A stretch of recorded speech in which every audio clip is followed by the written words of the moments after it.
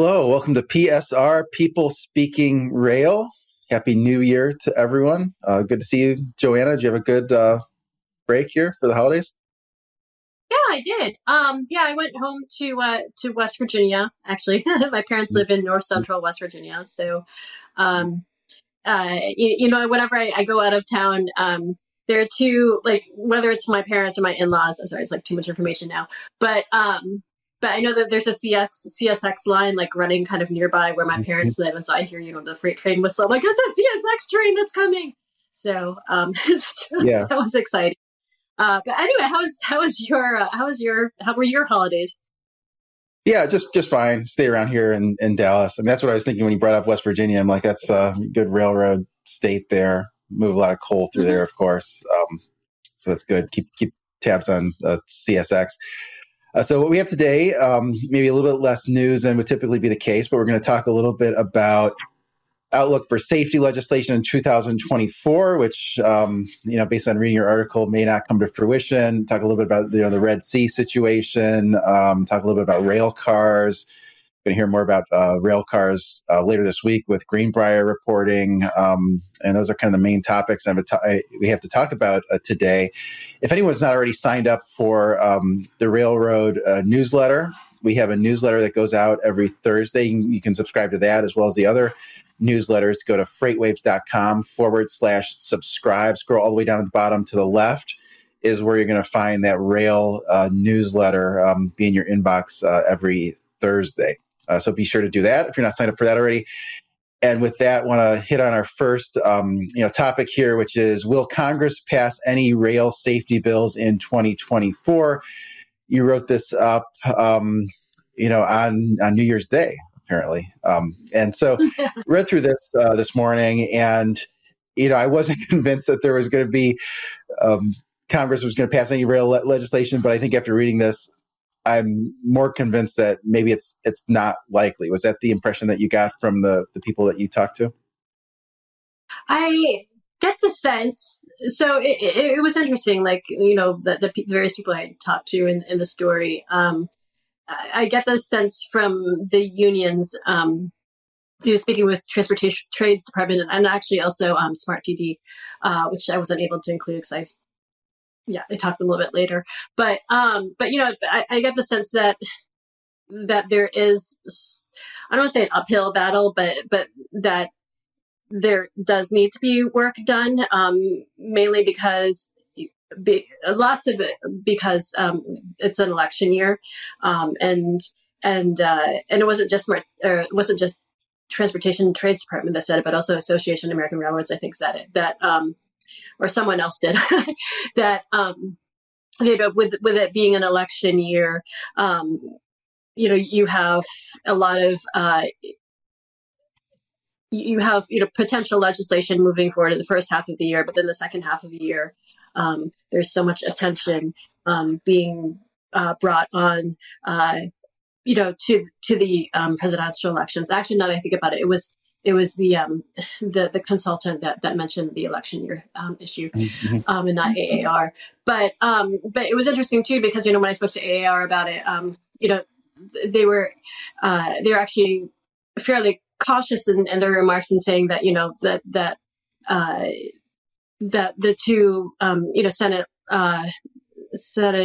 senators, J.D. Vance and Sherrod Brown, they're still very interested in getting some sort of legislation moved forward. And so, so no one's really quite saying that a safety bill rail safety bill will or won't happen. But it's not, it sounds like either way, you kind of prepare for both scenarios, that it could happen and couldn't happen.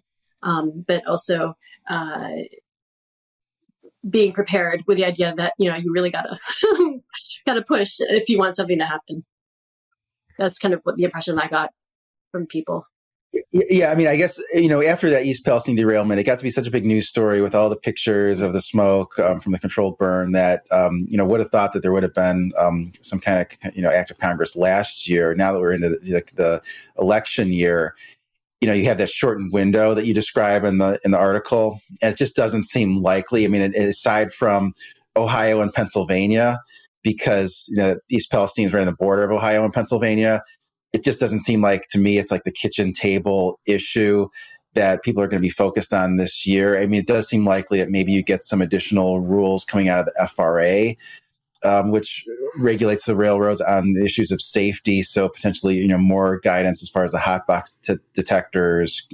I think might be potential that you'll have a crew size law that requires you to have a minimum 2-person train crew in the consist, and those things. But it just to me, I mean, I would sort of agree with the sort of the premise of the article that it seems unlikely that there's going to be safety legislation. I mean, those the Republican House leaders, so they want that report, that final report from the NTSB on East Palestine, exactly what happened there. And because it was such an unusual situation that those wheel bearings heated up to such a degree in such a short number of miles, such a small number of miles. So they want to figure out exactly what happened. So there, any legislation would be to address those specific issues so those things don't happen again. You've talked about, earlier on some of your other articles about how CSX had a derailment that seemed to almost mirror Norfolk Southern in terms of the cause, at least as far as we know. I mean, investigation is still taking place, but as far as wheel bearings, heating up. So I think that one remains to be seen. So we'll continue to watch that. We also had a article that was just kind of an infographic on the FreightWaves website on the number of injuries. And I thought this was kind of a funny one to me, because this is injuries. So this is reported by the FRA and the Bureau of Labor Statistics. And I sort of get the premise that you sort of make the argument that railroads are the safest form of surface transportation, but some of the, comparing it to some of these industries that have nothing to do with it. And this is the frequency of injuries per 200,000 employee hours. And then we're saying here that the railroads have fewer injuries per 200,000 employee hours than all these other industries, including one of the worst is grocery stores. I assume those are, accidents at the meat slicer. But to me, this doesn't make a whole lot of sense, because it's not the number of injuries; it's the severity of the injuries. Actually, it was surprised to see air transportation, up at the top there. I mean, my understanding was that commercial air travel is the safest way to get anywhere. I mean, some years there's absolutely no one, dies in the United States and on a commercial airplane, and those that do, it's just, heart attack in the wrong place at the wrong time. But that's maybe air transportation includes, private planes and those things. But, that was kind of an infographic that maybe needed a little bit more context in terms of the severity of the injuries. At least that was my perception. Did you have any thoughts on that one? Yeah, I mean, I think, having a little bit more context would be helpful in terms of, what constitute as a reportable injury. And that's actually something I think that the railroad companies have argued in terms of not so much injuries, but just like accident data. Like when you're talking about an increase of accidents, like, is it like a big accident, or is it like a little sort of, I would say little accident, I'm trying to think, citation. I think that's what they're talking about, like I think Union Pacific, for instance, when they, when the Federal Railroad Administration was kind of pointing out like an increase in not citations, but just sort of I can't think of the word right now. It's the new year, but it's just like an increase in sort of noticeable errors or whatever. Like Union Pacific sort of says, oh well, you don't really know how severe that is. So I guess with this accident, with the injury data, it would be interesting to know exactly what constitutes as an injury. So for starters, but actually, if I could just make one quick point about the rail safety bill, going back to that, there was a quote that I didn't put in, and maybe I probably should have put in, but I wasn't able to get confirmation on it in time. So, or not so much confirmation, because that's really more of an opinion quote. But it was interesting because one of the sources someone had spoken to had said, we're even though you have questions about whether a rail safety bill will move forward in 2024. You're also sort of one accident away from rail safety bill getting pushed forward, which sounds kind of sounds kind of a little sad, but at the same time, it is true. I mean, God forbid if there's another event like East Palestine, you can be sure that there'll be forces that will be trying to move things much more quickly than a year ago, or maybe not more quickly. Yeah, great point there. I mean, usually when there is a big safety legislation, it is a result of some big accident. I mean, it was the Chatsworth, California that gave rise to the positive train control. It was the Lock McGontic that gave rise to, additional regulations surrounding, tank cars, the head shields, the coils and insulation, all those things.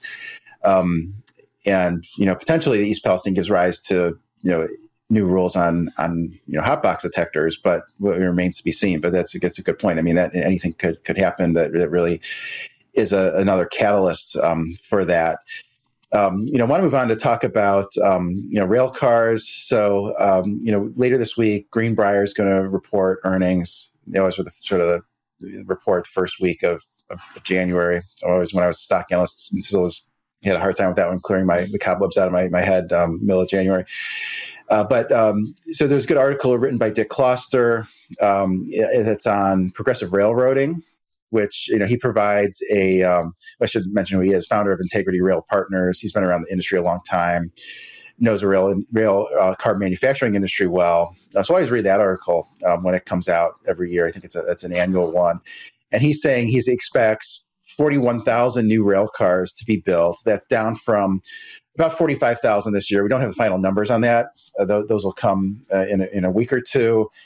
And the preliminary forecast for 2025 is 43,464. So let's go from 45,000 to 41 to 43,000. Those strike me as expectations that are not wildly bearish or bullish. You sort of think of replacement demand as, let's in rough numbers, 1.6 million rail cars. They last about 40 years on average. Tank cars not as long as some other types of freight cars, but that gets you about 40,000. And then there's some, obsolescence or moving to the higher capacity cars. So 40 to 45,000 roughly is kind of the average. But then he goes into some detail about some of the specific car types, saying, box cars, order rates fallen, but retirements are up and capacity is still constrained on box cars. That's been a shrinking component of the rail car fleet. Covered hoppers still has a large backlog of 30,000 cars. Some of those are multi-year orders. Retirements there are increasing. So covered hoppers primarily used to move grain and other things that can't be plastic pellets and other types of freight that can't be, get wet from the rain. And then tank cars, he's expecting deliveries of 10,500 in 2024, up 20% from the 3-year average. And they are saying he supports that. He says, some of those data there supports higher lease rates, replacement demand for flammable cars, some age profile in several segments. So almost looking at that, I mean, it makes me kind of bullish. I just his comments on the tank cars, which they believe the freight car manufacturers earn a higher margin on the tank cars, makes you a little bit more bullish, I would say, on Trinity's year, maybe on Greenbrier's year. They both manufacture tank cars, and GATX, which leases a lot of the tank cars. So anything else you're expecting from Greenbrier when they report on Friday? Yeah, I don't think so. From what I remember, from the last series of earnings calls, of course they're all going to say that they're going to emphasize the positive, but it didn't seem that any of them were anticipating significant any sort of like market downturns, I guess, in the sense of like and being able I think there was a sense of that things will only get better. Of course, I know like I said, it's usually put a positive spin on those earnings calls, but but there wasn't any there wasn't really so much of a comment, sort of a cautionary, like, okay, well, measured. Mm-hmm. I guess, sometimes when executives speak, like sometimes they'll put a positive spin, but then there's something else that's kind of a measured, like, well, there are, with these caveats, but I didn't really get a sense of caveats in the last go around. So of course, Greenbrier, as they report early because their fiscal year runs a little differently. So I think this is like the second quarter of 2024, the earnings that will be releasing this Friday. But yeah, it'll probably. I don't really. I think what Dick Kloster said was probably will probably be in line with what we could hear from Greenbrier and the others in the next coming weeks. Yeah, it'll be interesting to see if they provide their own forecast. I mean, sometimes they'll put it up at like 50,000 instead of something in the 40s. Maybe my main question would be, I mean, the rail productivity seems to have improved with the higher service levels. I mean, in theory, that reduces demand for rail cars because the ones in the field are being used more productively. So they'll probably get a question on that. I want to move on to the Red Sea situation. We have lots of articles up on freightwaves.com about the Red Sea. This one written by Greg Miller just after Christmas, but Greg, putting out a lot of good articles on this that really help you keep up to speed. And what's interesting is some of these different shipping lines behaving differently. Maersk and CMA CGM headed back to the Red Sea. This was after this Operation Prosperity Guardian, where you have the U.S. military and its allies, protecting these vessels to avoid this 1 to 2 week additional transit time around the Cape of Good Hope. But then you have other lines, MSC and Hapag-Lloyd, continuing to avoid that region near Yemen, where the vessels are being attacked by rebels. And what's kind of interesting, too, is that these annual, contracts largely renew May 1st, and this could impact those negotiations. My colleague, our colleague Henry Byers, did a webinar, last week on the impact of this, and that we've seen in Sonar. One of the interesting things was that the volume of the volume of bookings from China to Germany. This is primarily China to Europe route, that those booking volumes were up. And then this shows the increase in spot rates from China to North Europe. So from the lows, this has been a dramatic increase. It's been from about $1,000 a container to $1,600. And you think, wow, that's a 60% increase. That's really been tremendous. You do have to sort of put that in the context that back a year ago, it's less than it was a year ago, even with this whole Red Sea situation, and way less than it was during the pandemic. If you scroll out further, it was 10 to 15,000. So it's still like 10, a little over 10% of its absolute high during the pandemic. So it is up a lot, up from a very low level. And I guess the way that you would interpret that, I mean, another interesting thing is you look at some of the stock prices; those have bounced from a high level. If you look at Zim, the stock chart on Zim, I think, which that's bounced from its low. That's been almost a double from its absolute low. If you could trade that close to $6 now, it's at 11.05, up about 12% for the day. That is down from $24 in February or March. So the idea is that longer routes takes capacity out of the industry that supports rates. So it's been good for the stocks. I mean, those are stocks where there's really a lot of speculation because they move so much. But I guess the way this would potentially mean for intermodal would it potentially encourage more shipments from China to the U.S. West Coast rather than China to the U.S. East Coast. One of the things that Greg Miller talked about was that there were some ships that would have gone from China to the U.S.